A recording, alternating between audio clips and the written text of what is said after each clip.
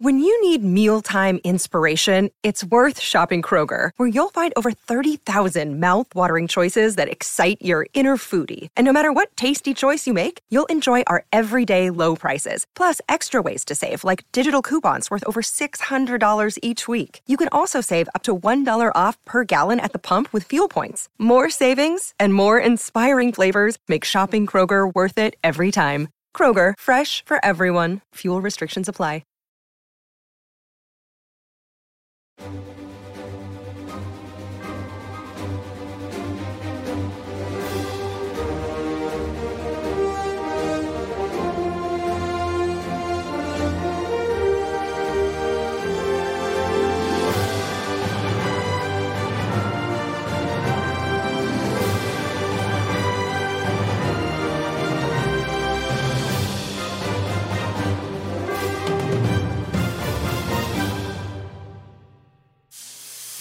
What's up and welcome back to another kind of funny MCU in review rewatch. Of course, I'm Tim Geddes and I'm joined by Andy Cortez. Hello. Joey Noel. Hello. And Nick Scarpino. Hello. Hello, everybody. Today we're talking about Guardians of the Galaxy Volume 2 for the second time. Third time, I guess, technically, because we reviewed Guardians 2 when it came out on like a screencast or whatever we called it back then. Mm-hmm. And then we did the in-review. But now this is our first time. That was just like a weird, different kind of offshoot show. Yeah, I remember back in the exactly, day. Exactly. Oh, Reacts. That's what we called it back then. I don't even think I was on that, by the way. Was I? I don't know. I think the first one I was on was Ragnarok. Wow. Yeah. God.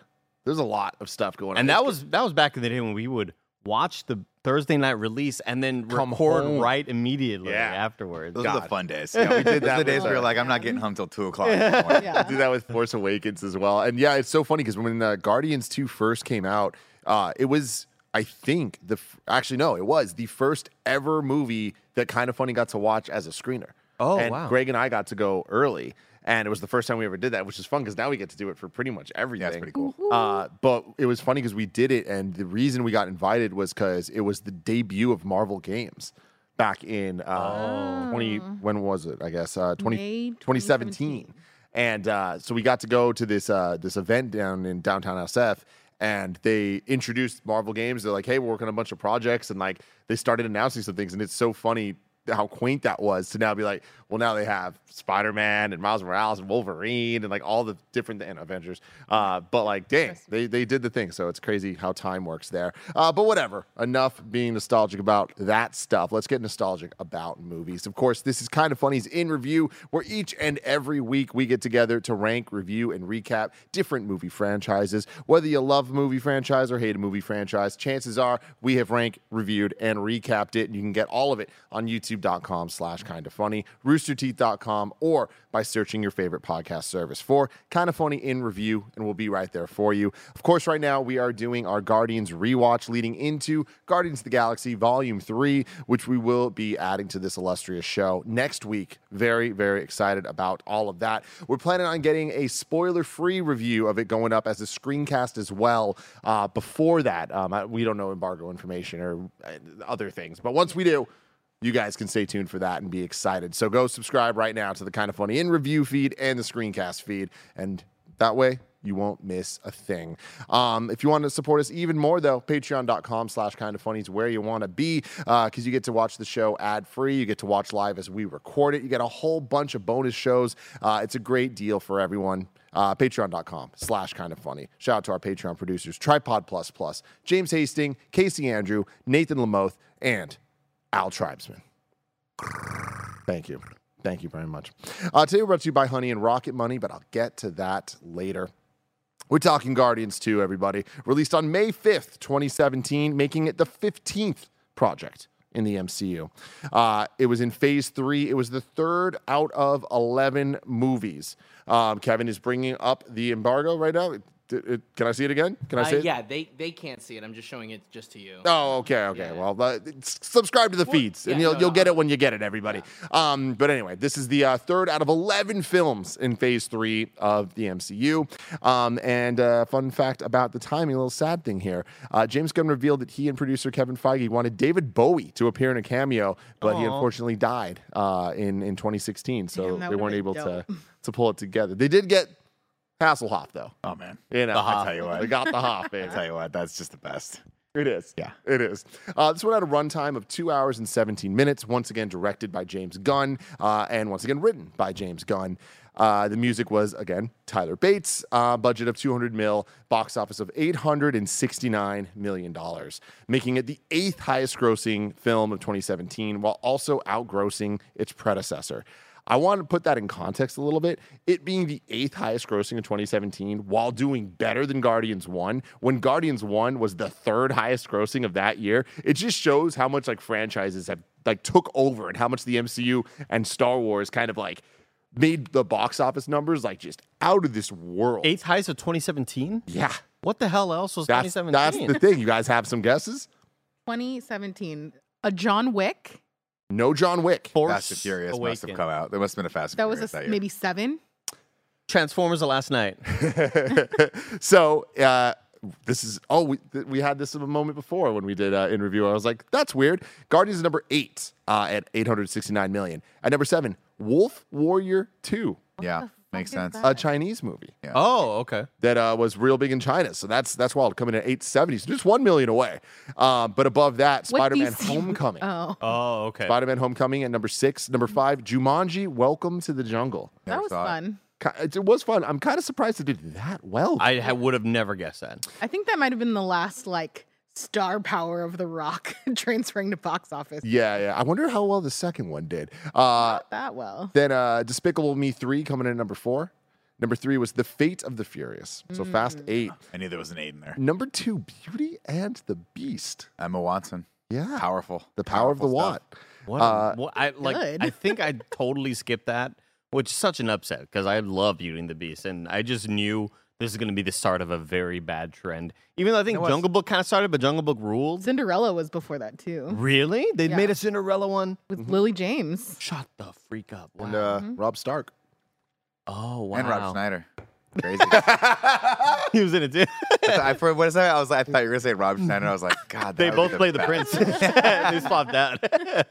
And then number 1, Star Wars. The Very Last Jedi. experimental. Okay, that makes. Oh, sense. okay. Last Jedi, I forgot. 1.3. Damn, The Last Jedi. It's so funny. If you said 2017, that's when The Last Jedi came out. I'd have been like, nah, dude, The Last Jedi came out in 2005, 2004.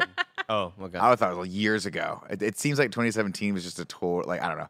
All my time frames are That off was just my the first thing year. That was my first year. Kind of funny when Tim was like, "Hey, man, we're getting ready for Fate of the Furious. Do you want to watch all the Fast and Furious movies?" You're like, nah. Gave me a little project. Here we are. Yeah, here we are. That was your Twitter battle. You were watching like 7 right before we left for the movie theater. I was. What a life, man. Here we are. The road to 10. The road to 10 begins. And by the way, of course. final. there- to 10. I love it. I love it, Joe. Dude, Endgame was 4 years ago, dude. Yeah. Like 4 those- years ago today, as of us Yeah. recording this, Endgame was 4 years ago. What's up, Kev? Roger has seen very few of the Fast and the Furious movies. And Project. with 10 coming out, I think the challenge needs to be put out there once more. Here's a I project. might need to change it. Yeah, because I think, if I remember correctly, actually, give me 1 sec. Let me verify this. Yeah, so next week we're doing Guardians 3. Then we're going to do Fast 9 rewatch, and then Fast 10. That's how close we are. that's Crazy. bonkers. That's how close we are. I to know Fast 10. nothing about Fast. And you know what happens after that, Nick? What's that? Into the Spider-Verse rewatch, and then Across the Spider-Verse. That's what Wow. I'm really excited Yeah. about. Really excited about. Bangers. 'Cause, Can they make a John Wick 5 already? Just fucking get it. Figure it They're out, gonna get it guys. done. You get ballerina next year. or the Kane spinoff. Anyways, that's all that stuff. I do have some fun stats for you, Andy. I know you love the numbers. hear 'em. You love some things here. According to the visual effects artist, Ego's planet contains 1 trillion polygons. At the time of the film's release, it was considered to be the biggest visual effect ever made. Real pretty. That's wild. Wow. And Vin Diesel recorded Groot's voice for 16 foreign language releases of the film, up from 6 from the first one. Yes, Nick. Did he sit on the ground? Like, what did he do for this one? It was method. I don't have any stats on like if the stilts got taller for this one or shorter maybe. Shorter, Yeah, I don't know. shorter. Yeah, Just I maybe don't shorter. know. I'm Yeah. not so sure. They built a fake camera that was like really large to kind of make him feel to scale. They poured soda on his head occasionally. He's so bullied.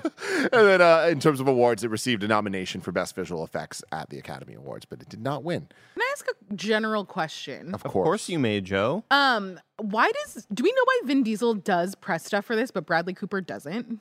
You know, it's weird. There's a lot of misinformation about this going around. Bradley Cooper embarrassed. does. Because I don't ever feel like we see him in cast pictures. So do we? there was a tweet going viral saying Bradley Cooper never does anything, and someone replied like, "Yes, he does." And there was a ton of pictures of him at other ones. It just seems that whatever timing wise for this one, he's just not there. Oh my God, I saw those tweets, and in my mind, I was like, "Give him a break, dude. He almost just lost his leg in an accident."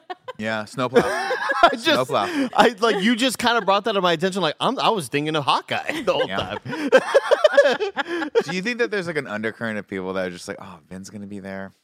Yes, I'm not of going. course. If Vin's gonna be there, I don't want to go. Of course, because these people are like, they're traveling to like they were in Tokyo, and if I'm the rest of the cast, I'm looking at Vin like, oh man, Vin Diesel has to come. Hey, dude, happy Creative Sunday, all right? I mean, Happy Creative Sunday on a Wednesday, everybody. All right, enough of the bullshit. Nick Scarpino, what did you think upon this rewatch of Guardians 2? You know, we talked about it last week. We said, are we going to eat our words? Is Guardians of the Galaxy 1 that good that it's going to be better than 2 when we rewatch it? And I'm happy to say, if I'm not mistaken, 2 ranks higher on our list, correct? Yes. I think that is by accurate. one spot. I think that is absolutely accurate. No. I think it's a handful of spots. I'm taken aback by how much I love this movie every time I watch it. I think the one drawback of the film is that it is not a grand space adventure like the first one is, but I think what they lack in locations, they more than make up for in finding the characters and finding those character dynamics in this one. And really, at the end of the day, that's what we love about Guardians of the Galaxy. It's about setting up those incredible emotional moments where characters that we didn't necessarily know or we hated or were villains all of a sudden come full circle and we start to love them and welcome them into the group. We have those wonderful moments punctuated by Mantis taking one right to the head. And then Drax just a split second too late going, Mantis, watch out. The humor in this movie is where I think it goes full James Gunn humor. And, you know, sometimes it goes a little too far. I always talk about the taser face joke as being my least favorite joke in all of the MCU. It might be my least favorite joke in like any comedy movie I've ever seen before. But there's legitimately moments in this movie where Drax makes me laugh out loud. It's so dumb. It's so heartfelt. It's so fun in so many different ways. And it's probably the most emotionally poignant of the two. We'll see. I'm sure 3 will hit us right in the feels as well. But I love this movie. It's a pleasure to rewatch it, and it really got me really, really excited to watch Guardians of the Galaxy 3. Joey Noel, before I ask your opinion, I just want to let you know that when we were watching last night, Cool Greg saw Gamora and was like, oh my God, it looks exactly like Joey's hair. And I was like, what if I told you that that's exactly why Joey has it? But anyway, you nailed it, Joe. Thanks. But what do you think about this movie? As I was watching it last night, I was watching the scene where she and Peter are like on the balcony. And I was like, I'm pretty sure this is the exact picture I gave my hair girl. Love that. I was like, I want that exactly. And as I was watching, I was like, maybe I'll grow back out. I think unabashedly love this movie. It's the perfect mix, like Nick was saying, of really hitting the comedy beats. I think the Drax and the Mantis combination is just the literal plus the like so earnest is like such a great combination. I love what a little shit baby Groot is. I forgot how much that I love the scene of them in the jail cell and him like going and grabbing. So stupid. It's the best. He was like, he thinks it's a hat. And now he's really glad it's not a hat. I just like hats. Hats are confusing to him. Yeah. I just have the most visceral memory of sitting next to Kevin and us like uncontrollably laughing in that moment because so fun. It's that thing Tim always mentions of like, is it going to go too far? It has come full circle and it's even funnier now because it keeps on going. Like, man, I was like out of breath laughing in that moment. The toe is that moment where like we're just not going to talk about this. Continue. I think you get so much of Peter in so many different ways. You see him with Gamora, him with Ego. I'm like a sucker for Kurt Russell. Everyone I think is. he plays like he has such wide range in this. I think it's so excellent. I love that we see the like impulsive, emotional Peter that comes back in Endgame to kind of come full circle, and you see like all those hints of that. I just think it's an excellent movie. The music, they picked like some Joey ass musical picks in this between Fleetwood Mac, Sam Cooke, like the Jay and the American song that plays during the Arrow scene and stuff like that. I think the action set pieces are more fun or more memorable, I guess, than the first one between the opening and the Arrow scene. I just think it's like an excellent movie. The one thing that I never really understand is why Sylvester Stallone. Awesome. Like, it's just Why like not? a weird little thing that is just like, This is clearly like either James Gunn someone was a big fan and was like, can we do this? And they're like, sure. And then it doesn't really do much. Gotta assume it's James Gunn. Oh, 100%. Yeah. James Gunn, you is 100% a huge fan of Stallone, probably from the 80s and 90s. Yeah. And was just like, do you want to do a cameo in this? But also, like, it's not just Stallone. It's also Ving Rhames at the end, right? And Michelle Yeoh. And Miley Cyrus. And Miley Cyrus. Like, he got that whole squad of people. Yeah. And, like, everyone's I forget notable in about that. that. And it's hilarious that they just were like, who wants to, like, they Yeah. got that crew to, I mean, they got Michelle Yeoh. Just Yeah. like the last little bit there. It's A ridiculous. pointless thing, yeah. But I have to respect it because if I was of like James Gunn caliber, I would also pull as many strings as I could to get like people that I liked and stuff. But I'm so happy. I am nervous because I feel like I'm going to be emotionally devastated on Thursday, and I don't know that I'm prepared for that. Yeah. Andy Cortez. I love this movie, dude. I always have. I feel like when we talked about are we going to enjoy it more than part one, and maybe we, after rewatching part one, we're like, damn, actually, it's better than I remember it being, you know? I think that this one and part one have different strengths and different weaknesses. I feel like part one, the humor hit a lot, and then in this one, it's like the superstar who's just like chucking up every shot, and I don't think all the humor lands, but more of it lands because there's just more of it in total, right? As much as we don't love CGI bullshit fights at the end, I think this is maybe like my favorite way of doing that sort of thing. I'm not a huge fan of the Pac-Man thing. I like that didn't really hit for me this time around, but all of the character arcs, adding more emotional resonance to Drax's storyline, having him and Mantis, getting more with Rocket, kind of understanding his place in the group, and man, like even though I can be an asshole, they won't push me away because they love me. Like all of that stuff just comes so perfectly full circle, and I think this may have my favorite comedic moment of like it.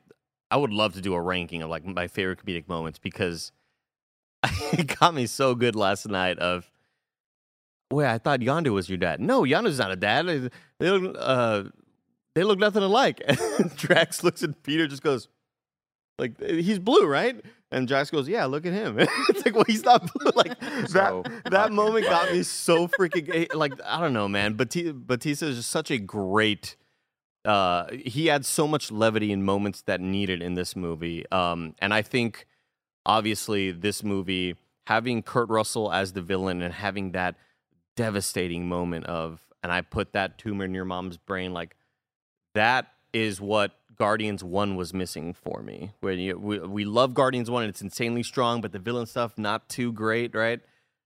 Having Kurt Russell be the bad guy, his motivations, not too great, but it's more of like what he did in order to kind of get what he's wanting, I think was just like, holy shit. That moment still gets me every time. And yeah, I just think the movie ends insanely strongly. And yeah, I'm just a freaking ball of tears in my bed last night. Incredible ending.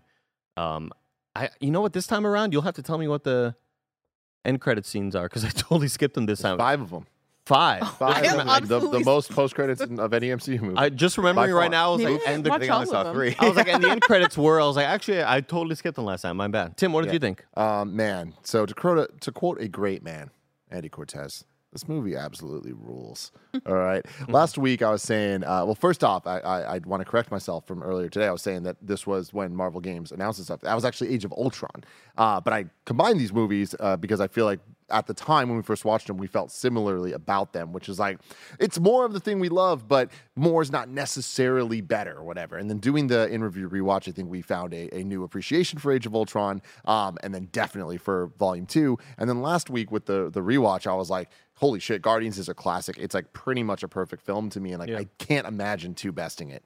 Two bests it. And I'm so happy about that. Like I just had pure joy watching this movie last night until I was, my heart was ripped apart. But I feel like it's that perfect balance where at the end of the day, I think that Guardians 1 is like a better movie as a standalone, but this is kind of like a dream sequel. Like they took everything that works and just expanded on it. And we give James Gunn so much credit for taking this group of characters that nobody knows and making us fall in love with them. This movie adds so many like supporting characters to that, like getting way deeper into Nebula, getting Mantis and Yondu becoming way more of a real character. Like, wow, the execution on it is just kind of flawless, top to bottom. And Yondu and Rocket's back and forth. oh my God, damn, every pairing dude. of So the good. characters and stuff, like I'm just like supremely impressed with what they were able to pull off with this. I was going back and forth with my friend from the MCU Direct website, Matt Romke, and he was like, dude, I put it together finally in my head.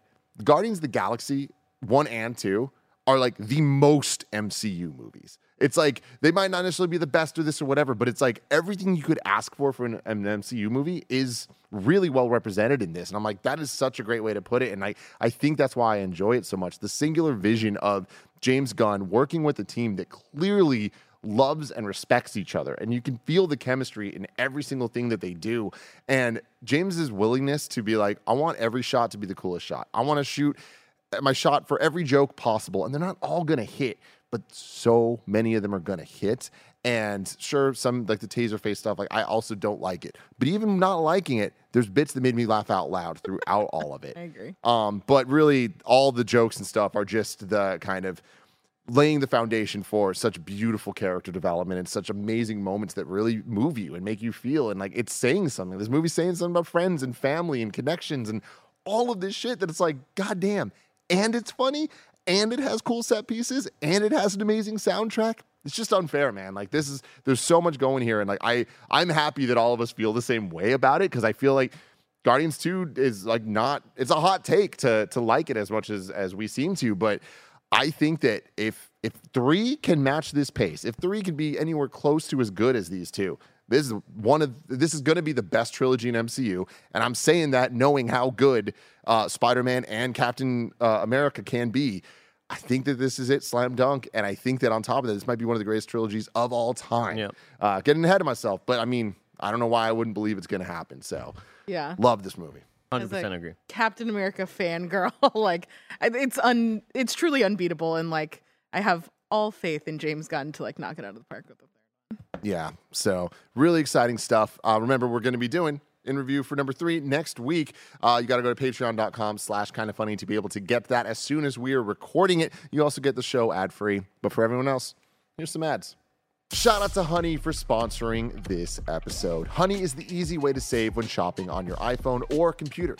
Thanks to Honey, manually searching for coupon codes is a thing of the past, and we all know there's nothing better than the feeling of saving money. Honey's the free shopping tool that scours the internet for promo codes and applies the best one it finds to your cart. Here's how it works. Imagine you're shopping on one of your favorite sites. When you check out, the Honey button appears, and all you have to do is click Apply Coupons. You wait a few seconds as the Honey guy dances. It searches for coupons it can find for the site, and if it finds a working coupon, you will watch the prices drop. We here at Kind of Funny have been using Honey for years, and it has literally saved us thousands on tech, costumes, food, you name it. Honestly, I just love how easy it is to set, forget, and save. Honey doesn't just work on desktops, it also works on your iPhone. You just activate it on Safari on your phone, save on the go. And if you don't already have Honey, you could be straight up missing out. By getting it, you'll be doing yourself a solid and supporting this show. You can get PayPal Honey for free at joinhoney.com/kindafunny. That's joinhoney.com/kindafunny. Shout out to Rocket Money for sponsoring this episode. We all love gobbling up content, and we have an understanding of what subscriptions we use.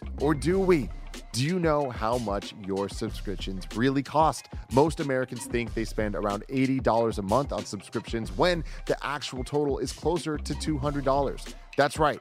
You out there. You could be wasting hundreds of dollars each month on subscriptions you don't even know about. Rocket Money is a personal finance app that finds and cancels your unwanted subscriptions. It monitors your spending, and it helps you lower your bills, all in one place. Rocket Money has saved some of us here at Kind of Funny a ton of money, and it can help you too. Stop throwing away your money. Cancel unwanted subscriptions and manage your expenses the easy way by going to rocketmoney.com/kindafunny. That's rocketmoney.com/kindafunny. ROCKETMONEY.com/kindafunny. Another day is here, and you're ready for it. What to wear? Check. Breakfast, lunch, and dinner? Check. Planning for what's next and how to save for it? That's where Bank of America can help. For your financial to-dos, Bank of America has experts ready to help get you closer to your goals. Get started at one of our local financial centers or 24/7 in our mobile banking app. Find a location near you at bankofamerica.com/talktous. What would you like the power to do? Mobile banking requires downloading the app and is only available for select devices. Message and data rates may apply. Bank of America N.A., member FDIC. Get to the plot. Now it's time for the plot. Let's go through this all once again. Is it good? Is it bad? Does Nebula say thanks, Dad? Guardians of the Galaxy, Volume 2. I'm Mary Poppins, y'all. Here we start. Missouri. Is he cool? Was he I'm cool? Mary Poppins, y'all. God, I love that. That I moment forget is. the is it cool? Yeah. You know, Yeah. you remember the Mary Poppins, y'all, but God, it's so much better. But there's that one moment. We'll get to it. Obviously, there's a moment. I think it's Chris Pratt's like best moment in the whole film, where he goes, "You look like Mary Poppins," and he's kidding with him, and he goes, "Is he cool?" And he's about to say, like, tell him like, It's a "No, girl." it's a girl, it's a woman." You know, Like, no, it's yeah, not cool. And then he man. goes, "Yeah." He's cool. And he's like, I'm Mary Poppins, God y'all. damn, dude. Let's fucking rock. Missouri, 1980. Brandy plays as a young Kurt Russell. Shows us what hair is supposed to look like, Andy. Ego, of course, shows Meredith Quill his special little plan. Wait, that will wait, soon- wait. You're not gonna talk about the hair? That's all you're gonna say? His hair is incredible. But Kurt I Russell's mean, it's, hair, but I it's mean- so much. but it's always been way that. too much. It's always been that. Okay. It's always Too been that. much. Okay. It's it a like the wig? thickest. Is it a wig? I don't know. Wigging out with Scarpino. Now, ladies and gentlemen, welcome back to Wigging Out with Scarpino. This is a wig, obviously, because they de-aged him. Having said that, though, Well done. we're going to give him a pass, Wow. and here's why. Because Can he I used to guess have it? that hair. Oh. Oh, go ahead. I was gonna guess it's because it was close to Patrick Swayze hair, which is also close to your heart. I'll allow it. Okay. I will allow that. No, Kurt Russell, still great head of hair on the man. I mean, have you seen all those pictures of him when the paparazzi's trying to bug him on the streets of like L.A. and he's just in Uggs with just a giant, beautiful lion mane of hair, and like Kurt, Unfortunately, I haven't. do you think you're ever gonna do this thing? Kurt's like, he's just so cool, man. He's just so freaking Always cool. Where are you seeing these pictures? I watch a lot of BuzzFeed.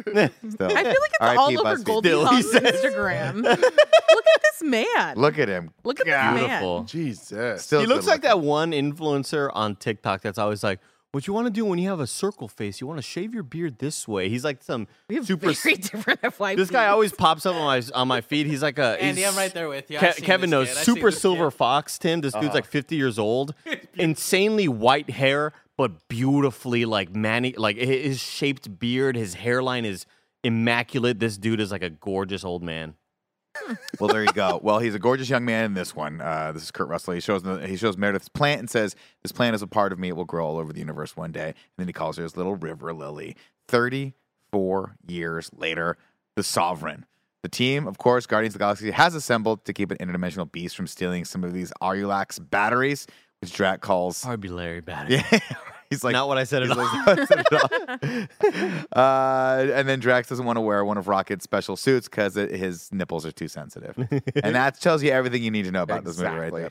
Now, I will say, I think Drax is like, in the way that Rocket kind of stole the show for me in part one, I think Drax is that for this This looks movie. great. I mean, he's so good. Can you pick up? Yeah, he's just Kurt Russell is a great looking guy. Definitely a wig though. I'm glad someone could finally say it. So that's a wig you're saying he's wearing on the left there? Oh yeah, Oh, yeah. yeah, yeah. That's probably a wig. Wig technology is crazy. Yeah. It's gotten better. That's why everyone, I want Has you to it? know out there, be on the lookout because they'll fool you. Be on the lookout. That's what I'll tell you. Be on the lookout right now. What are they supposed to do Like when you're they warning see us of one? You see shoplifters in something, areas. say something. You look, you see the wig. You say wig. Wait! All right. Do not do that, people. Don't do that, people. Do not Please do that. don't If do it's in a movie, you can do it. It's fine Yeah. for us, Kurt Russell. But I will say this: that's a damn good hairpiece right there. His aging didn't bother me as much as I remembered it bothering me. Well, it didn't bother. I mean, I'm always kind of impressed by his de-aging. Because it's His face just is overly too- smooth. It's too fluffy though. well, I mean, he had a that's slimmer- what you look like when you're young. No, he had a slimmer face. Right? When he was younger. Yeah. Can you bring up a picture of him from Tango and Cash? But this please? also isn't young sure. Kurt Russell. This is young freaking Ego. Ego, yeah. All right, guys, come on. While he pulls up that picture, of course, we get to introduce the little baby Groot, and let me tell you right now, all you fucking Grogu apologists out there, all you people who are like, Grogu is the cutest thing on the planet. Where's he No going? way. I put. You. But I gotta be honest, Groot's fucking cuter. I mean, Groot is dude, cuter. dude, the fact that they lucked out with this baby Groot motherfucker. No, like, can't go in cash. This is a James Gunn special, man. Like, this is not from the comics. Like, Baby Groot was just like, they had an opportunity and they're like, we're going to fucking do it. Like, how did that just happen? Baby Groot, I think, is one of like, it's an icon. He's an industry icon at this point. My mom, who doesn't care about Marvel, fucking loves Baby Groot. Like, in addition to all the things I was praising earlier of like the music and the characters, and like they also had a mascot, like a cute, like what the fuck? This opening scene is perfect. Like, everything you could want from an MCU movie is represented. And one fact I don't remember knowing is James Gunn choreographed and did the motion capture for Baby Groot for the whole dance, which is super fun. But this whole scene I just thought was like so great to get us familiarized with the characters, setting them up of like, oh, they are more of a team now. They like give each other shit in a more positive way than they did in the first one. But there's one moment of this that is just such great, tender, like love and care. Yeah. Go for it. Hi. Yeah. I love that. It is so She goes, good. Get out of the way. Get out of the way. You're going to get hurt. And he waves at her. She goes, hi. It's so cute. So It's adorable. great. I know. I wrote that down. I love everything about this. I love the use of, again, going back, he plugs in the music. It's Mr. Blue Sky. We're hearing all that. It's happening in the world, and we're also hearing it here. It's credits. It's such a fun way to just reintroduce these characters to us. And just a great action sequence, of course. That bang, Drax lands on the speakers, and then we have to kill the monster, which is cool. Drax thinks he has to kill it from inside, and is just stabbing the inside of it uselessly. And then, of course, Gamora, we get a little payoff of the joke there where he's like, we're using a gun now? It's cool. I didn't know that. I thought I was the guy that used the gun. Yeah. You were the sword person. She goes, I use the gun now. And, of course, she has to take her sword back out to cut it from basically neck to nuts and disembowel the thing, which Drax comes out and takes full credit for. And I just want to give even more credit to this scene because up to this point, and even since then to where we're at now in the MCU, it's rare we get a team-up fight scene. Like Avengers 1, we essentially had the one battle in New York, and then Age of Ultron kind of opens with one and I guess closes in a little church. But like, this is a full-on group of people using their talents and like skill sets separately, but also together. And I just think that they did such a great job with all of it where I believe in them working as a team. And it's like, that is something that even in Infinity War and Endgame, you get kind of fun little team ups here and there. And then we, of course, get the big portal scene of like going through everyone doing stuff. This but is even some then, video game shit. It doesn't feel like a team working together. It just feels like a lot of people on the same side fighting an army. Whereas this is like, it feels like video game co-op shit, like playing Destiny raids. But it's also fun because this specific team they're not Thor level powered, right? They're just powerful enough to get their ass kicked and it be fun for us to watch, which is cool. And they're also invulnerable to a lot of things. So they can get thrown around and beat up and like they're going to be put into crazier action sequences. And it's not like Black Widow fucking getting into a car crash and us being like, this doesn't feel right. Right. And there's actually a couple moments in here where you forget, right? But they delicately remind you of that. One is when Drax is getting just destroyed by the trees and then laughs it off. And the other one that I think is the coolest thing that you don't really get a sense of how powerful or like how strong Gamora is until she picks up that gun from the ship and you're like, oh, fuck. Right, she's strong. Yeah. You forgot about that, but it's cool. We're not quite there yet, of course. We are brought before the high priestess of the Sovereign Empire, who is played by Elizabeth Debicki. Who was cast as Aisha because of her height. The actress stands at about 6'2.5 inches. And during filming, she wore platform shoes to increase her height to 6'7". Like me. She's awesome. I love it. She's fucking awesome. Awesome in this. Just great in everything she's in. The thing that comes to mind recently is that I think correct me if I'm wrong, but she played Diane in the latest season of The Crown. Yeah. She was phenomenal in that. Oh my God, That's is right, yeah. incredible casting. Which is wild because it she's looks way taller wild. than Diane. But When they show the side by sides, it's insane looking. Diana? When they, Diana. Yeah, Thank you. My problem with the industry, Nick has his issues with wigs. You're on and the stuff. team with me on this. I am. I signed right? you up. I am right, but I'm kind of like carving out a new lane here. Okay.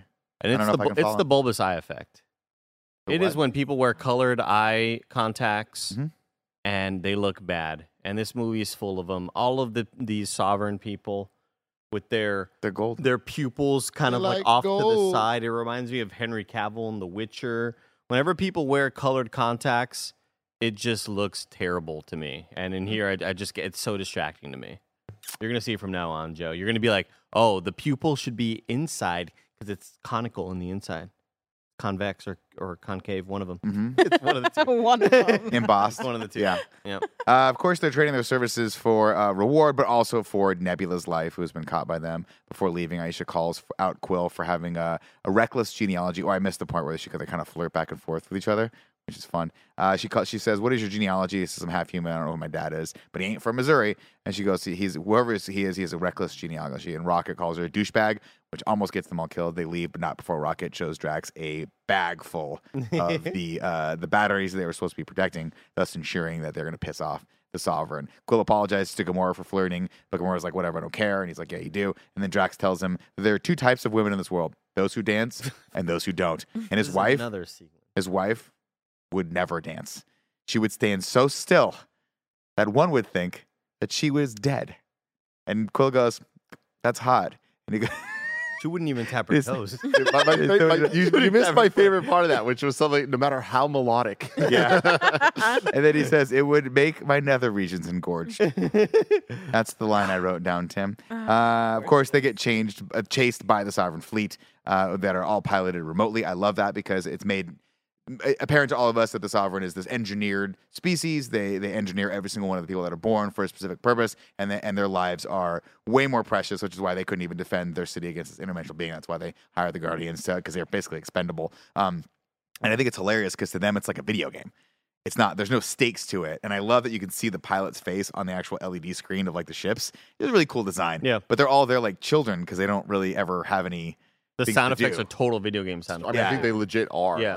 Like Galaga and, it's cool. Space Invaders. So I love everything about that. Of course, we get a great scene where he's like, "I got to head through this asteroid field." The quantum asteroid field. This is something James Gunn does, where it's like it's not just an asteroid field. It's like there has to be something cooler. As they're flying through, the asteroids are just fucking teleporting all over the place. Like the level of intricacy and design of like so many of the space elements are just so goddamn impressive. It can be overwhelming, and I think that's why some of it reads as noise like the first time you watch this. But when you're able to just kind of like learn the jargon of all the space stuff and rewatch these movies countless fucking times, going back to this, you can kind of like read it a little bit clearer. And I thought this whole scene with the Milano flying through and like the way the camera follows the spins and like all the shit, it's like, dang, this was extremely well thought out. And this scene impressed the hell out of me this rewatch. Me too. I love this. I thought it was really cool. Of course, there's one ship that goes through. Drax takes it upon himself to go outside in the bubble wrap suit, which is a hilarious little effect, and then screams "Die spaceship" as he shoots it. When they come out the other side of the quantum, of course, the Rocket and the Quill are arguing back and forth as to who should pilot, which rips a hole in the ship. Come out the other end, and they encounter the entire Sovereign fleet, but a guy on a giant egg who's riding a giant egg, a little 1-inch man, as they refer to him. Why? Because he's so far away, he's 1 inch, but I'm sure if he got closer, he'd be bigger. If he got closer, he'd be bigger. but then again, it's him popping up again and be like, "Oh my god, it's the 1-inch man." Yeah. Like Drax's lines are just perfect, every one of them, man. But even the first time we see him, when like the reveal of it is just so stupid looking that like in other movies we would talk shit about how dumb it is, but like they know it's dumb and they play with it. Where I love that we see him and Kurt Russell's just like fucking riding this ship like unnecessarily waving at him, and then like just it's a guy. So fun. Of course, they make the jump finally to a planet whose name I don't put. Contraxia. I love this title the location title sequence. The when orange ship on the falls purple looks so good. And I'm sorry, my bad. They pass through jump point with Drax still in tow and crash on Burhart. And then this is where they argue, and Quill calls Rocket a trash panda, and he goes, "Trash panda, is that better than?" It's such an earnest raccoon? question, Nick. It's fucking like, I'm not a raccoon. All right, I'm sorry. Okay, my bad. Trash panda. And then Rocket looks up at the crew. Is that better? It's so much worse. It's so much worse. Over on Contraxia, that is where we catch up with Yondu and the crew. And they're partying hard with Howard the Duck. Love that we get another little thing. He's banging robots. He's banging robots. Howard the Duck just sitting there in his old 1980s suit. When are they going to make that Howard the Duck spinoff show? I mean, we kind of got it, didn't we? What if? Oh, right. That's what if. Of course, Yondu here he's depressed. He's not enjoying life, and of course, because he misses Peter. And we'll soon learn he also misses being a part of the bigger Ravager squad because he runs into Stakar, who is there, played by, of course, Sylvester Stallone, Rocky himself. He is, I guess, the leader of one of the other Ravager squads. They're all a giant clan of Ravagers, and they only have one rule, apparently, which is we don't deal in kids, and you broke that rule. And it's like, yeah.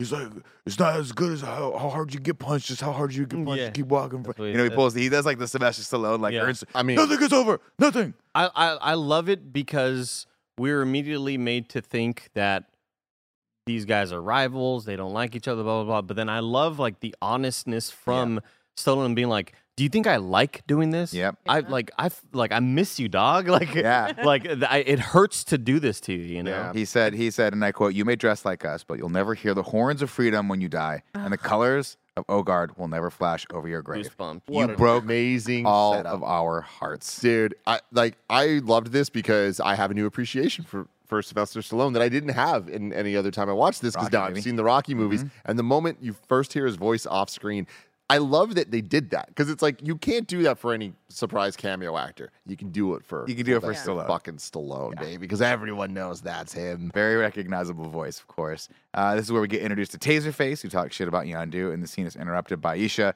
and her blue carpet.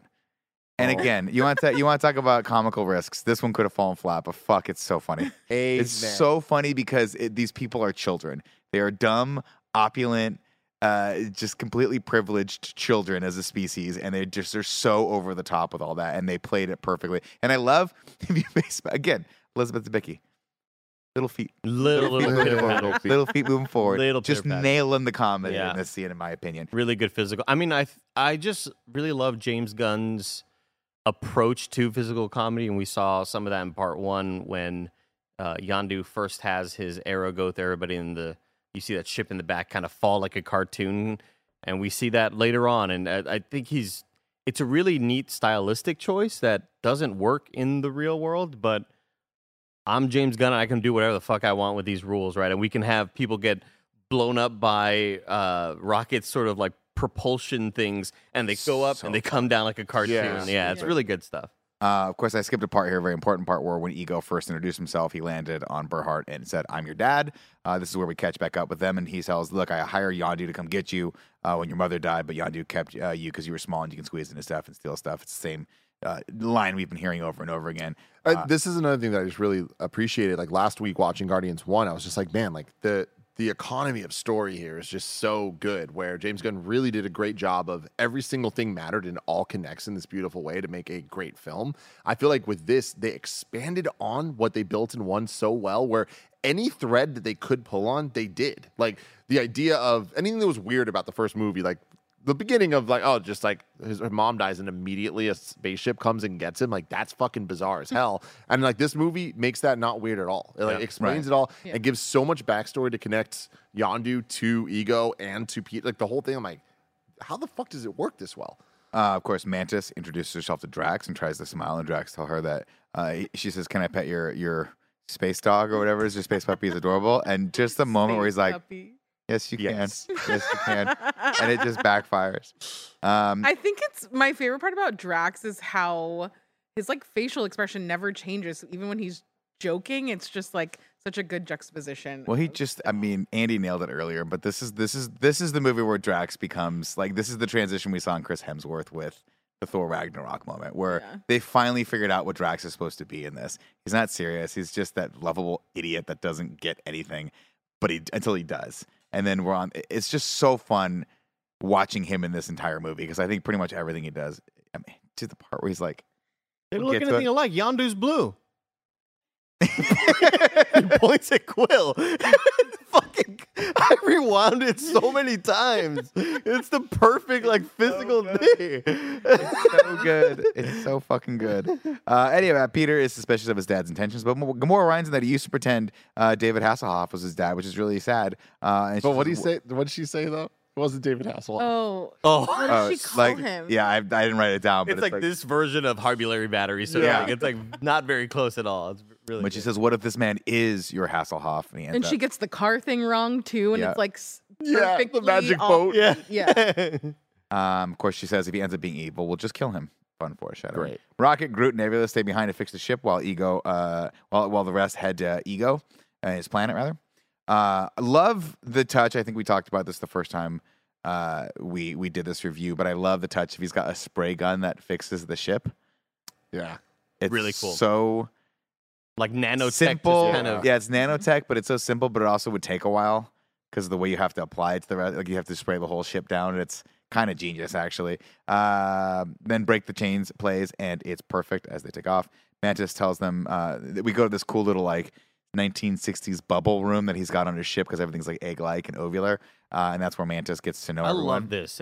I think it's great. It's such a weird sci-fi concept, and Inspired. And you could just tell that James Gunn was like, and the team was like, this doesn't really have to resemble any ship you've ever seen before because this is a god, lowercase g, right? Like this is not God, lowercase. He's not flying on a Star Trek or a Guardians type ship. This dude just this ship kind of just exists in space and time with no real like engines or anything like that. I think it's really cool looking. Well, I like that. I like that it's also sort of an egg, right? It's an egg shape, which is like life before it is hatched. That stuff and everything kind of follows that through line in it. I mean, it's funny you say even that. the yellow is like yolk and shit in it. We get the shot of it like traveling through space, like at some point, and it looks like semen.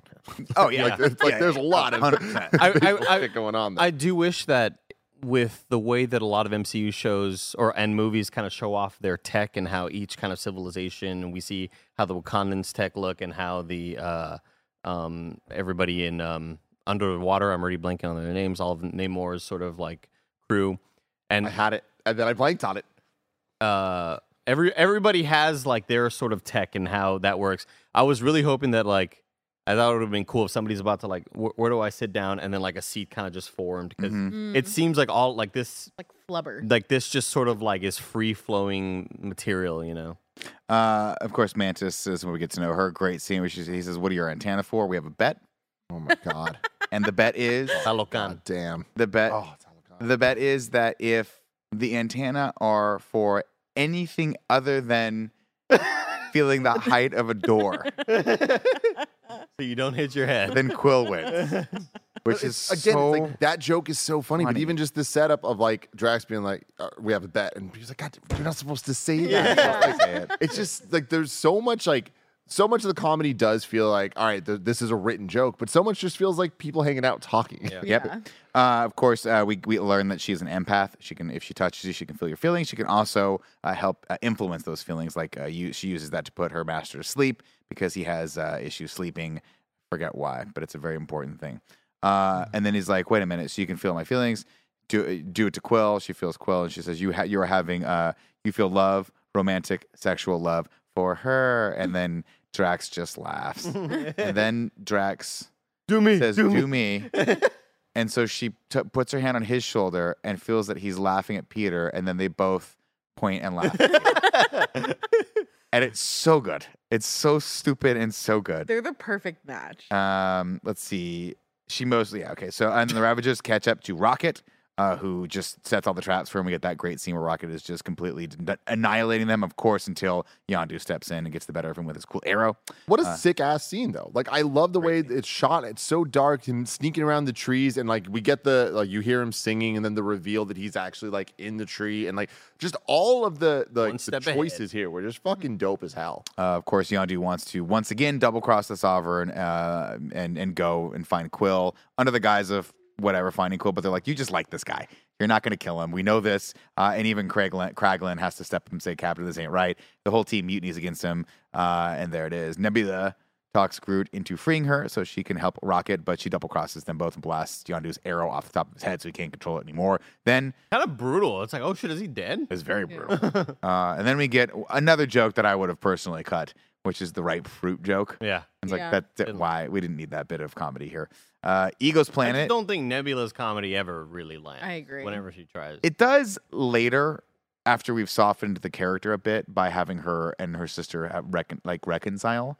I think then she's no longer a bad guy. She is she's Nebula. She's got a sharper edge to her, but the comedy I think could be sharper. I think it just needs to be a we're different not there style. yet. I think like Close to Drax. yeah, I think that sort of joke works for a lot of different characters. I just don't know if that was the right kind of angle to pursue of like give her the same sort of comedy stylings that everybody else has, because I think she's just way different of a character than everybody else. Well, I think she's the character that calls everyone the idiot. And so when she's the idiot, then it's weird. Yeah. Like she's the one that's like, you're all idiot. Like she has multiple lines in the first one. She's like, Yeah, you need to be the straight That's man the also whole time. She's a Gamora straight too, person. though. Yeah, that's why it's difficult to balance that out with the group, but that's Yeah. why they're smart to like they split them up in this a little bit. Let's see. Ego's planet is stunning. He is a celestial, This like a planet god is beautiful. with a I small G. love this. It's gorgeous. And again, I think Tim said it was trillions of polygons that went into making this.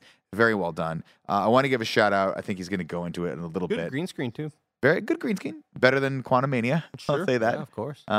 Spending time on this planet, I think, started to feel a little, when I first watched this, wore a little thin. Where I'm like, okay, this is a space adventure, and we spend the majority of the second and third act kind of here when we're not on the ship with Yondu and stuff like that.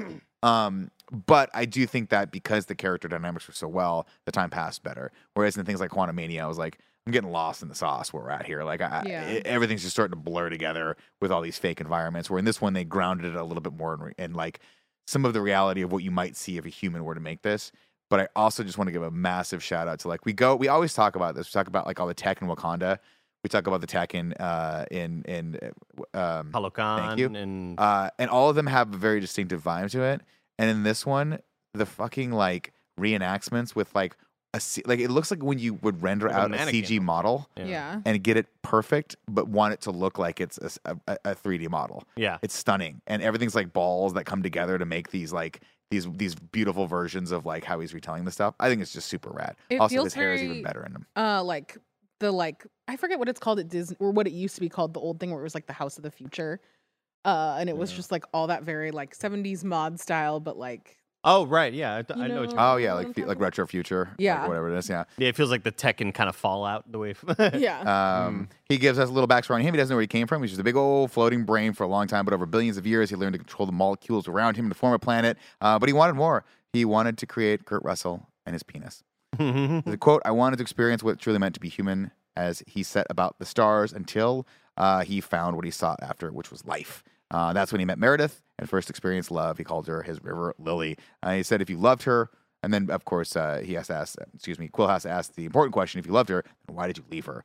Then we cut over to Taserface, who's blowing all of Yondu's old crew into space as they have eutonized. So horrifying. Very horrifying. And it's like played so as a joke, and then it slowly starts getting darker and darker. And like the shot of the guy that like we're kind of rooting for, like he's like the good guy. We see him freeze out in space, and then the reveal of all the other bodies. It's like, oh, this fucked up. and man. I think it's like the slow animation transition of the freezing over, but then the body getting puffy and shit. Like, it's really kind of grotesque. And then you see Sean Gunn too a little bit later when he like how sad and stuff he is, and you're just like, damn. They kill all my friends. Yeah. Really Yeah. sad. Of course, Rocket makes fun of Taserface for his name, and this joke just doesn't land for me. I agree it doesn't land, but I do like that like his second in command, his name's just Jeff. That's fun. That's fucking hilarious. But the Taserface thing to me, I'm like, you just need it. If you're going to do this joke, which is not a great joke to begin with, it needed to be something not Taserface. Because Taserface is not funny. I think. Look, I don't think it's a bad choice for a name. I like that they are trying to make fun of his name. I just don't like the fake laugh bit. Kind of. It's just like the joke is the Star Lord joke, the first one, but they just kind of take it and just keep going with it in a way that it's like I'm just waiting for a funnier punchline, and the punchline never comes. Parts of it around it are funny, but it's just like it's just kind of weird. I wish it was more deadpan. If Rock could be like, "Is that the only name you had?" Well, what do you mean? Like I would like that could have like opened up a lot more lanes as opposed to just Taser. Like I just wasn't a huge fan. Yeah, a Taserface fact for you here. Oh, in the Well, I Guardians didn't know of the we had Galaxy comics, Taserface is a warrior from the cybernetically enhanced race known as the Stark. The Stark are an alien race that found Iron Man technology that had accidentally crashed on their planet, and as a result, they worship Tony Stark as their god. That's Mike awesome. L in chat says it's no Razor Fist. Mike L, you take that back. Razor Fist is an abomination in the MCU. In a great movie, Shang-Chi. Cool name. Remember Mike fell asleep in Shang-Chi? Remember Mike fell asleep in every movie? Yeah. Of course, Nebula steps in before Taserface can kill them, talks him out of it because Yondu and Rocket are probably worth a lot, and she wants a percentage of the bounty. But she asks for one more thing also in conjunction to that. She wants a ship to go murder her sister, and when she's done with that, she's going to take all of her winnings from this little endeavor, buy a warship, and go and murder Thanos. Ego and Peter argue. They both loved Meredith and couldn't stand to watch her die. And he says, listen, please give me the chance to be the father that she would want me to be. I need to teach you about this planet and the light within you. They are part of you. Of course, Peter is able to harness a little bit of that light to form a small ball of energy. It's kind of out of flux, but his dad puts it back into the shape of a ball. And little by little, they start playing catch for the first time. It is so fucking good. Beautiful. Well done. An ego fact I have for you here is, and I love this behind the scenes type stuff, but when director James Gunn was writing the script for the movie and proposed the idea of Ego the Living Planet being Star-Lord's father, Marvel told him that they did not have the rights to the character. The rights belonged to Fox because of the ties to Fantastic Four and Silver Surfer. But since Gunn had no other characters in mind for Star-Lord's father, he had to ask Fox if he could use the character. Fox agreed to let Marvel have Ego in return for Fox gaining more creative freedom over Negasonic Teenage Warhead's set of superpowers in Deadpool. So good trade. I forgot that was a name. Yeah, good trade. behind the scenes little trades he's going on. But another thing that I appreciate about James Gunn is he is a fucking comic nerd. Like the characters you see in this, like for the most part, like Taserface is a character. Like a lot of the other Ravagers we see are like real like deep cut type stuff. And I love that he has a plan. Like he knows what he wants to create, and that's why I'm really excited for the DCU. There you go. Drax learns that Mantis is a pet, even though she's ugly, and he says, "No, it's a good thing that you're ugly because beautiful people never know who to trust." She goes, "Then I am glad I am not beautiful." Drax tells her about his daughter, and then she feels his pain and begins to cry, overcome with emotion. Amazing. Great love moment. this moment, dude. And again, Dave Bautista, good man, good on He's you. just good. He's Putting in the work, good. putting in the work. Good actor. I'll say it. I'll say it right now. I'm glad someone finally and did. then Gamora walks We're out arguing and that. is like, "What were we all talking about?" Because you know, right now Mantis is about to kind of drop a bomb on him. Right, exactly. And of course, Gamora's like, "Yeah, what's up with him?" And she goes, "Oh, well, we were just talking about how I'm hideous or whatever." And she goes, "You're not hideous." Drax is like, "You kidding her? Like, look at her." Like, I can't. And it's the like, best, dude. we'll get to the next scene where she finally tries to come clean, and she wakes him up, and he goes, "Ugh." So I was just imagining us being physical with each other. She's like, that's not what I'm talking about. I don't want you like that. But the Anyway. fucking line of beautiful people never know who to trust. Yeah. So true. Yondu, of course, tells Rocket that he was a Kree slave until Stakar set him free. The only thing he asked was that Yondu adhere to the rules, but he was young and stupid and greedy, and he broke the rules. And then he said, "Where's Quill?" Rocket tells him he went off with his old man. And he goes, "Why didn't you deliver Quill like you promised?" And of course, he gives him the same stupid skinny thing, yada, yada, yada. Of course, Rocket knows that's bullshit as well. Over in the little lounge, they torture Groot. One thing I'll say about this that I like is that it didn't occur. I mean, obviously, this is what they were going for in the first one. It didn't occur to me these guys were space pirates until this.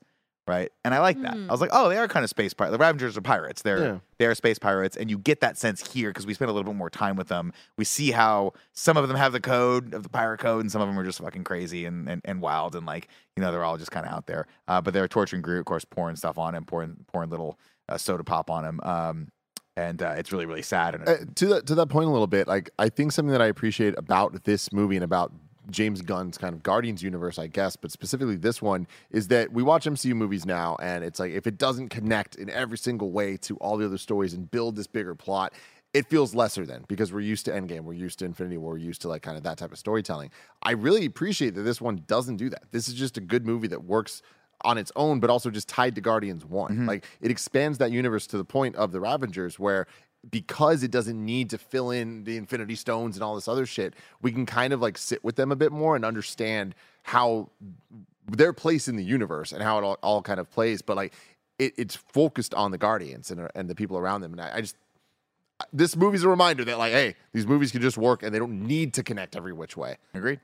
Of course, Yondu, they leave Groot. I love this. This is how irresponsible these guys are. They just let Groot walk around. They don't care. The saddest little sad. like So sad. Charlie Brown, Michael, Sarah from Arrested Development one. Of course, Yondu asks him. He's like, "Hey, we can ask him for help to get this prototype fin. It's in the captain's quarters." And man, I just love this thing. This is my favorite scene. I love of the how whole much movie. Rocket's like, "This is just not gonna be able to do it. You gotta be more specific than that. It's just not gonna happen." Of course, the group brings them a bunch of stuff, including his underwear, and then the best of which I think is there's the desk, and then of course there's just a severed big Desk is toe. so funny. It's so comically large for him. It's so big. But the toe part Really? is what That's gets why you me. hate hats? This is a great line. He's like, because you think people have a head shape like that, and they take it off, but it's not their head shape at all. It's like, It's I get that. laugh out loud funny. The It's so comedic stupid. timing of Rocket translating, but then also reacting to what he's translating, being Yeah. like, wait, what? Is perfect. So good. Of course, by the end of this, we think he's going to get the thing finally, and Kraglin helps him, and he apologizes to Yondu, so that I didn't mean to do a mutiny.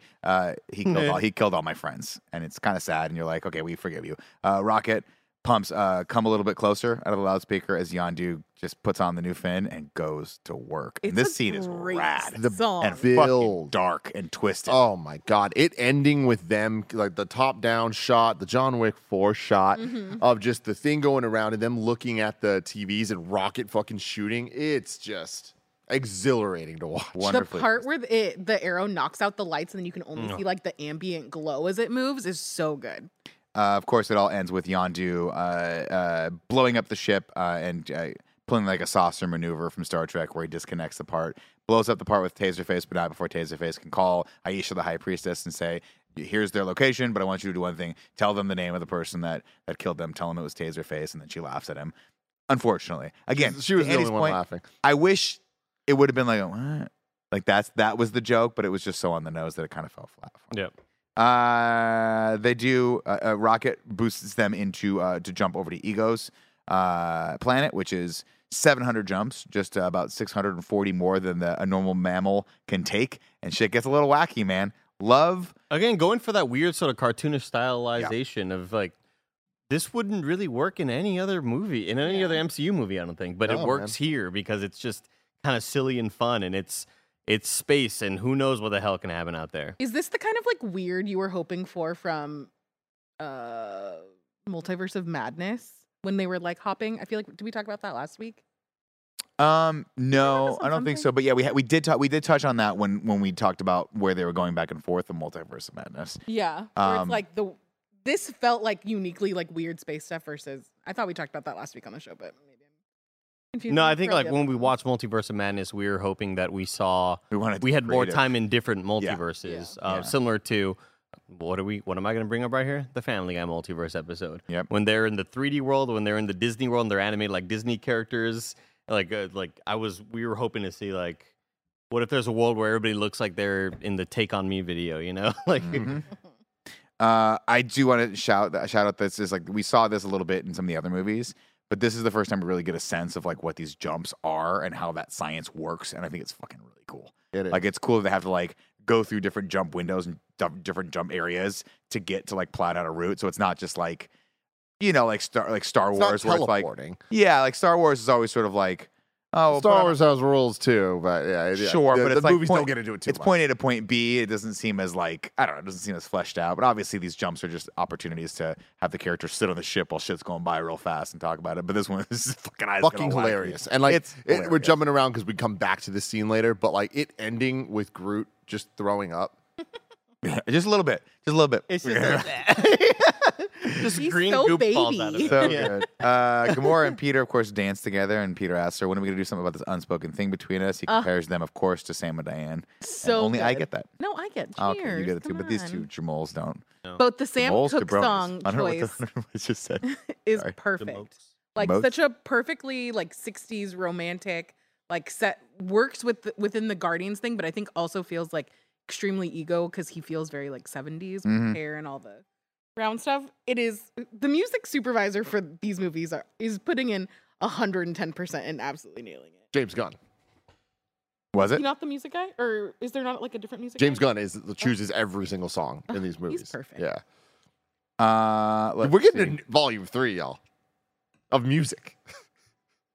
Not soon. We need it now. I need to. So excited. Do we know what analyze the every vibe is choice. going to be for 3? I was gonna say by the end of the episode, let's all guess a song that'll be on there. Ooh. Okay. That's a fun one. Of course, Gamora is like, look, I don't trust Ego. And he's like, I finally found my family. Don't you understand that? She said, I thought you already had.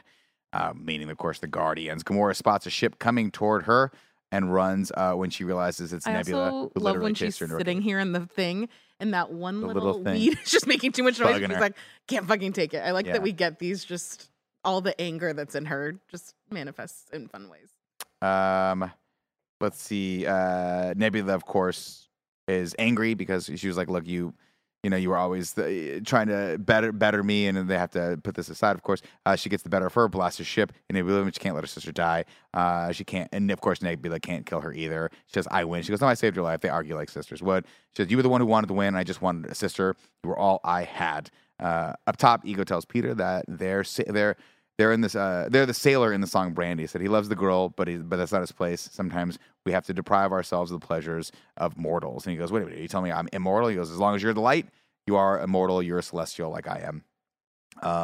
And only we can remake the universe. Mantis selling him on this hard, man. It's Mantis around here where he learns that he can make stuff with the light, and he goes, I'm going to make some weird shit. I'm going to make some weird shit. Yeah, I like that. Mantis finally tells Drax that they're all in danger. Meanwhile, Ego tells Peter his true purpose. So when I finally found life, it was just so disappointing. Ego found meaning in eternity. Meanwhile, Nebula and Gamora found the skeletons of all the other little Peters that didn't quite pass the Celestial 23andMe test. So messed up. We get a fun, as they're jumping back and forth, we get a fun little Stan Lee cameo here where he's talking to the Watchers, and you're like, wait, was Stan Lee a Watcher the entire time? Did the other Watchers just not like him very much? Very true. Rocket and Yondu arrive on Ego, and Groot throws up on himself. Yondu calls Rocket out about how his toughness and meanness is just armor against all the hurt in the world. And he goes, I know who you are, boy, because you're me. And then he said, what kind of pair are we?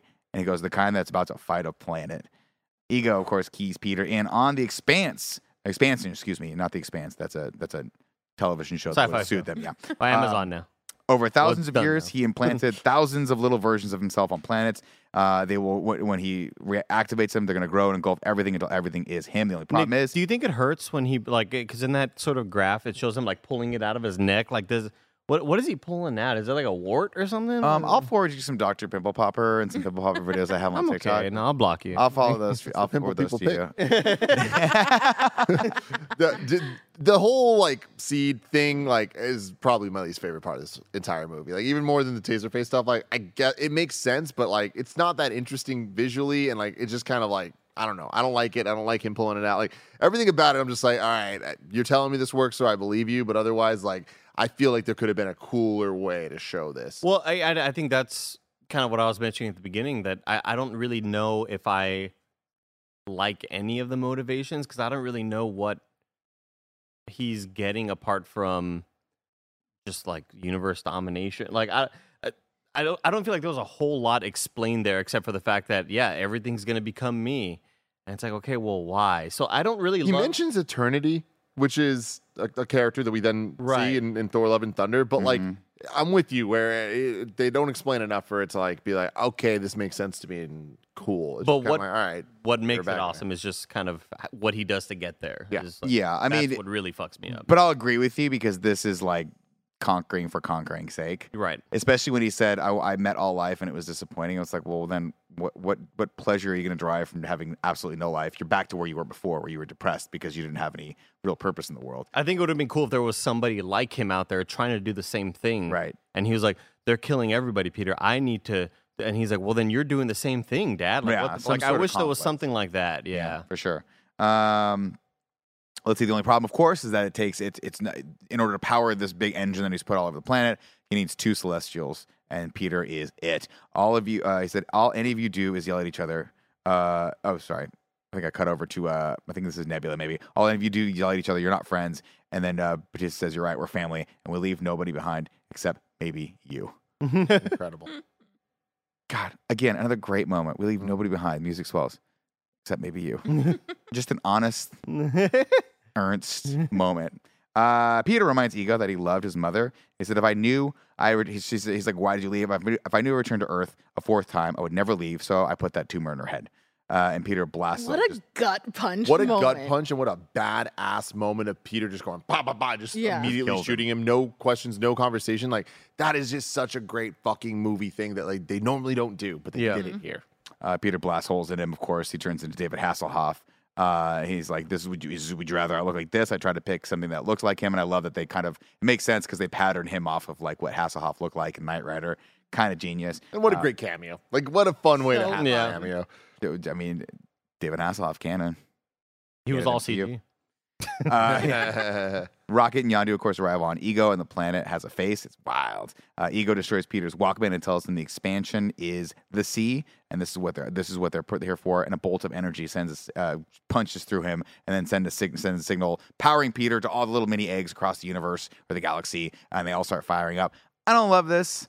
The weird blob effect in a weird town in Middle America just didn't do it for me. I wish Dairy Queen, man. Yeah, it was. I mean, they're always stopping like everyone running just a little fast. Like, everything about this was kind of like, this is my least favorite part of the movie. Like, I needed this to be New York. I needed Tony Stark to be running away from this, or Pepper Potts, or someone that I cared about that was like that I have a touchstone for, because this just felt really generic. To me, it kind of felt like simultaneously lesser than that and way too much more than that, where it's like, the fact that it was happening in this like little town, I thought was good, but then the fact that it's also happening all over the universe, it's just like the scale of this was like, this literally would have destroyed the universe as we know it. Like if the plan went through. Yeah. It seems a little too much for what they presented here. Yeah, I agree. Yondu, of course, smashes his ship into Ego's physical form, and everyone gets on board. Gamora comes back to tell him, I told you so, but Peter knows it's because of that unspoken thing. They head, of course, to the heart of the planet to go kill Ego's brain, knowing that if they can kill that, then they can kill Ego. Yondu finally tells Peter the truth. He's like, why did you really come and get me? He said, once I figured out, basically, Ego paid me to get a bunch of all those kids. All those kids died because of me. But once I figured out what was happening, I didn't have the heart to bring you to him. So I had to take care of you and teach you how to fight and make you tough, because he kind of knew this day was going to come one day. Of course, Kraglin spots the Sovereign fleet out in space. Sean Gunn. Great. Soup. Coming out of the jump and heading into the planet's core as Peter and Rocket try to blast through the ore and all the surrounding. music here is great. Mm-hmm. I love that the brain is protected by this massive, like, thick layer of ore, is what they call it. So just blast can't penetrate it very easily. I think that's cool. They try to blast through, of course, but the tech from the ship is also amazing. I remember us calling it out last time. Like, it's such a weird idea and concept of having these little laser balls that kind of like go around all the ship, and you could tell it serves a purpose in whatever that job is of like ore, mining ore and stuff. I just love that. It's such a cool practical way to like, how would a ship actually in space do this and look like? It's cool because you don't have to reorient the ship. Yeah. You can fly the ship, you can stay upright, and then carve a path wherever you need to go. Yeah, and they just kind of go all around. It's really cool looking. And I'm a sucker for when they all go and form into the big laser. Mm-hmm. It's rad. Very, very cool design. Of course, the fleet arrives and all hell breaks loose. Drax tells Mantis that he believes in her, and she puts Ego to sleep. Rocket and Peter talk Groot into okay. So this is where this starts getting fun. Love this scene. He's like, "Look, we can't get through this little step, through this little area. We got to plant the bomb. The only person that can do this is Groot." And Rocket's like, "This is not going to go well, right?" So they have to talk about doing it. The only thing he has to do is don't push this button. And he goes, I am Groot. He goes, no, not that button. What did I just say? Then we get the great bit, which I think is hilarious because it's so fucking dumb with the Scotch tape. And it's only funny because he goes, hey, you just hear Quill. Hey, Drax, do you have any tape? Yeah, Scotch tape would work. Well, then why would you ask me if Scotch tape would work? If you don't have it. It didn't even say if you don't have it. Yeah. Then why would you ask me? That's inferring that he didn't have any tape. It's so fucking And funny. then like how about Nebula? Yeah, she doesn't have it either. Did you ask? Yeah. And he knows standing right next to her. It's fucking hilarious. I think this is another like moment I laughed out loud. Of course, Nebula, this is the first time she starts being a team player, jacks herself into the ship, superpowers the lasers, and they destroy the entire fleet.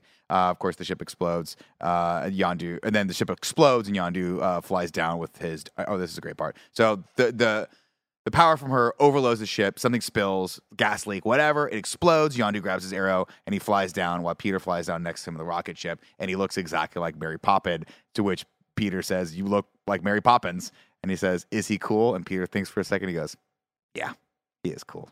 And he goes, triumphantly proclaims to everyone, I'm Mary Poppins. I'm Mary Poppins, y'all. So good. And again, Michael Rooker, not enough credit. Not enough credit. Also jacked, by the way. We didn't talk about him. He takes his shirt off in this, and you're like, good for you, Michael Rooker. Mm-hmm. Good for you. Blue and good and tight. Great moment. Like, what they do with his tongue, how they make his tongue so blue, is that just CG? Good looking tongue. I didn't notice his tongue. It's red. Look at his. Is it red? No, there's shots where I think he's spiked.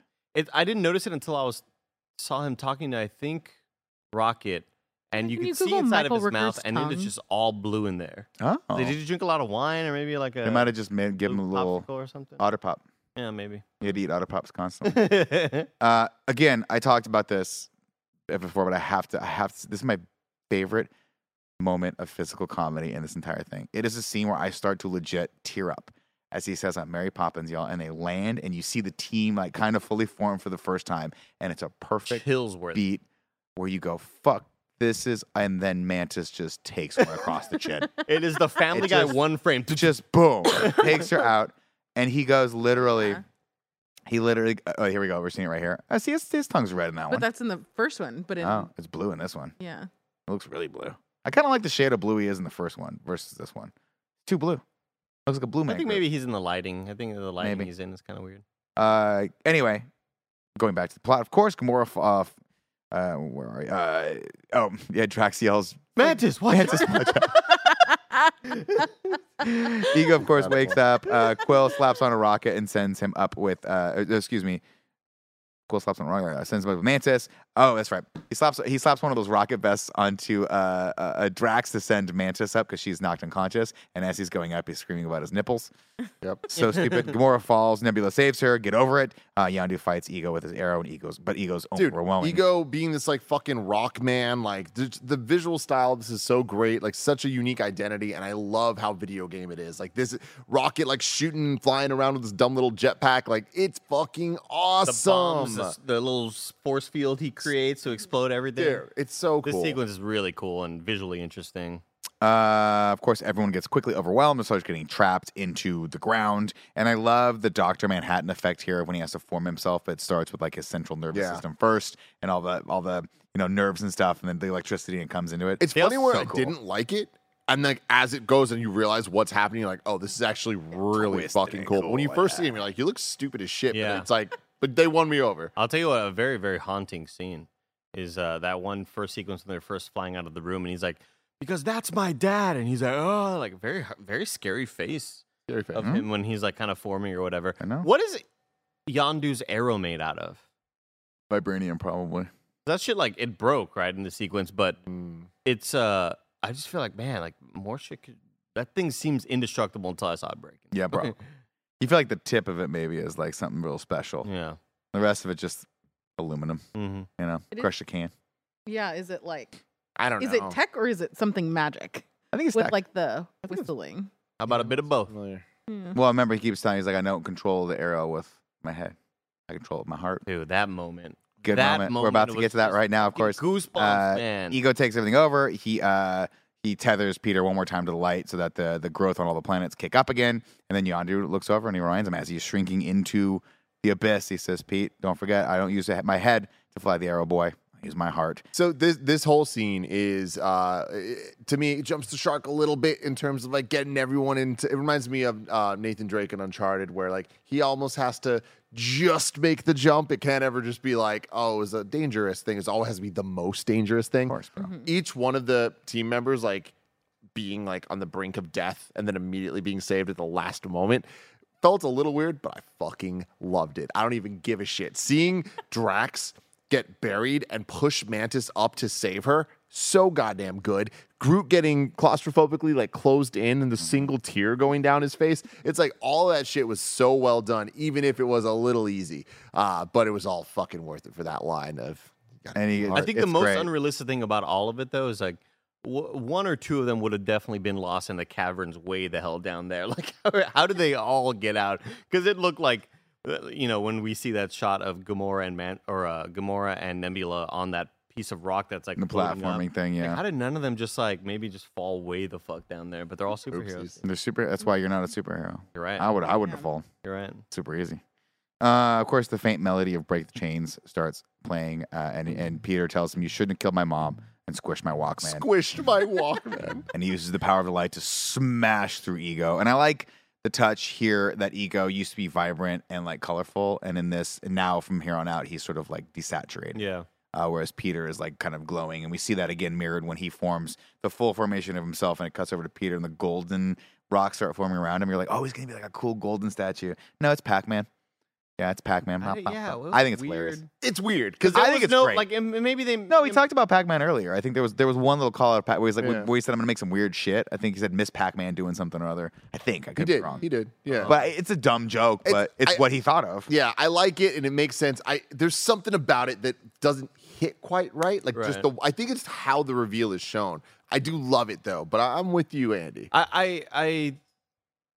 I'm usually on MCU's side when it comes to like the detractors saying that the comedy is always like undercutting the dramatic moments. I feel like this was one where I'm like, let's not go to the comedy route on this one. Let's like use just like the hype because we are just full bore into excitement and like use your head, use your heart, not your like all that stuff. And it's just like, I didn't really love it. And it's also the usage of the sound effects. I think that just kind of take you out of it. Yeah. It feels like product placement-y. I feel like maybe if it wasn't something branded, it wouldn't feel as like Pixels off-putting. movie. It feels like Pixels. That's what I was gonna say. Like, but Pixels was like a product placement sort of movie, right? Kind of like Ready Player One ish. I haven't seen Pixels. I was just going out on a limb there, looking for you guys. You guys left me with nothing. One line that was before this that I wrote down that I fucking love is Yondu's there, and Groot says, "I am Groot," and Rocket says, he says, "Welcome to the freaking Guardians of the Galaxy," but he didn't use freaking. And it's like, God, I love Bradley Cooper's Rocket is perfect. He better not die. I will burn it all down. Just all stop watching. Yeah, but what else happens in that line of dialogue? I just, because that's the realization where they realize, he's going to sacrifice himself. Well, we're right there. So Groot plants the bomb and finally presses the correct button to arm it. T-minus 5 minutes and counting. Rocket refuses to leave without Yondu, but Yondu says, quote, "I ain't done nothing right my whole life. You need to give me this." God damn it. So Rocket, of course, says, "I got a spacesuit. I got one of these bubble suits, and I got one of the rocket thingamajiggers. I only have one. This is all I got." He gives it to him. And that's when Groot looks up at him and says, "I am Groot." He says, "What did he say?" He says, "Welcome to the fucking Guardians of the Galaxy." I don't even think I cried like in any other, like in Endgame this much. Something about just Yondu dying is like... He's a tragic character. But it's also the way that it's kind of just brilliantly set up and like... It's real good. Yeah, man. Endgame still takes the cake for me because I'm crying for like 45 Oh, that's like a minutes. whole... That's like, you're definitely get all right. your years crying out right You're there. right. I was open mouth crying. But still, though, this is like, my God. Peter makes I guess I meant from sadness, like because Endgame was like a lot of chills in that moment. But then RDJ, the Tony Stark stuff, the funeral you're scene, right, all that. It's a lot, man. Yeah. Of course, Gamora, everyone's back at the ship now. Gamora realizes Peter Quill's not there, but before she can go save him, Rocket knocks her out and says, "I'm sorry, I can only afford to lose one friend today." That one gets me every single time. Ego pleads with Peter to stop the bomb. He says, "If you kill me, you'll be just like everyone else." And Peter says, "What's so wrong with that?" And with that, the bomb explodes, and Kurt Russell turns to cottage cheese. Peter, we see him losing the light in his hands, and gross, like sort of Indiana Jones effect of it's kind of gross. It's like you ever take styrofoam and just crumble it, and it crumbles down to like little tiny pieces. That's what it looks like. Mm-hmm. Peter, of course, loses light. And now he's mortal, which means he can die. Yondu flies in at the last moment, scoops him up, and he says, "He may have been your father, boy, but he wasn't your daddy." And he's like, "I'm sorry." A line that no one else but Michael Rooker could say with that daddy. much earnesty and just heart. Like, beautiful. Said, "I'm sorry I didn't do none of it right, but I'm damn lucky you're my boy." And then he puts the bubble wrap suit on him and just watches him as he dies. Chris Pratt has a great performance. So good as well. Like as if you weren't already crying hard enough, you're gonna cry more with Chris Pratt pleading to like no. Like anytime that happens in a movie gets me every time. It's when he tries to get the thing off of him, but he can't because it's underneath the bubble. Mm-hmm. It's really, really sad. Great moment. And then he says, of course, we cut over, and Peter is giving Yondu a eulogy where he compares him favorably to David Hasselhoff, which, of course, is the highest honor one man can bestow upon another. Mm-hmm. And he says, quote, "I guess what I'm trying to say is sometimes the thing you've been searching for your whole life was right there by your side all along." And Gamora shoots him a look, and we think, she's going to recognize that unspoken thing. But it's not about him. It's about Nebula. And she runs over, and they have a great scene here. I love this scene, where she takes the opportunity to basically apologize. She's like, "I was a kid too. I didn't know any better. I was trying to just stay alive, and I didn't realize what was happening to her. It just didn't occur to me." She says, but she ends up, apologizing to him as they part. She gives her a hug, and is it Karen Gillian or Gillian? Karen Gillan. Gillan. Great moment here where she stops herself and then completes the hug for a second. Only gives herself a second to love her sister, and then bounces. Dude, I mean, Really, again, really the power of James Gunn is like it's so lighthearted. There's so many jokes and so much fun, but there's so much like depth and character and like great like emotional moments. But like the themes and topics they're dealing with are like really heavy stuff, like toxic relationships, abusive relationships, like the complexity of family. Like, how the fuck did so many amazing, like hard to talk about things kind of get dealt with in a way with a nice little bow at the end for like everything? And again, another moment where they are using comedy to kind of drive the sequence where he's talking about comparing him to David Hasselhoff, but then still like, and it's not just comedy because he's still like, I had a pretty great dad, and god damn, that line gets me, dude. Oh god, Pretty awesome. Of course, we get another moment here where Sean Gunn gets to kind of take center stage. Says, "Hey, Captain had this for you. Wanted to give it to you before he died. It's what everyone's listening to back on Earth, and of course, it is a Zune. Oh my god, Couldn't have been a better choice at this moment. Perfect. And he says, "Quote: It has over 300 songs on it. 300 songs. Whoa, that's crazy, right?" And then, of course, Peter gives Kraglin the arrow that Rocket has mended, and it says, "You're kind of the captain now," which is great. And then they bury Yondu out in space. This scene's awesome because the flames kick up and they're rainbow-colored flames, and he particleizes as he goes out into space. And then Rocket he's the first person to see something out there, and he announces to the group, they came. And all the Ravager ships start showing up. Super rad. He says, I sent word to all the Ravengers about what Yondu did, and they came. It's a Ravager funeral after all. And of course, Sean Gunn has the great moment here where he just screams out in excitement. he just screams, Does the "Yeah," Ravager thing. while like crying through it. It's like so much joy, so much. Oh my god, like what a fucking moment! Just the one scene, Sean goddamn Gunn coming in at the last minute and stealing the movie. Yeah. Like And what? The He colors stole all of what? of Gilmore Girls. He's like super underrated, I feel like, in everything. The colors of what? Or The horn of, I got to look back on it, but the horn of the colors of Olgardl. I'll look at it. Hold on, let me look it up. Gilgalad. This is going to be hard. The colors never forget. You have to do your Sylvester Stallone impression. Okay, so it's going to be, you'll never hear the horns of freedom when you die, and the colors of Ogord will never flash on your grave. And they do. You see the colors. Great. Great And moment then here. every character here gets a nice little moment. They get a moment. All of them. Yeah. Oh my Final god. shot of the Stallone movie. says, Dude, Drax putting Groot to sleep. Oh, so cute. all that. So good. But the final shot of the movie proper is a tear going down Rocket's eye. I'm just like, I just love that James Gunn can be like, fuck it, man. Everyone's the main character. Yeah. Like, it's just so cool. But before that shot, Drax says it's beautiful. And so are you, Mantis. On the inside. On the inside.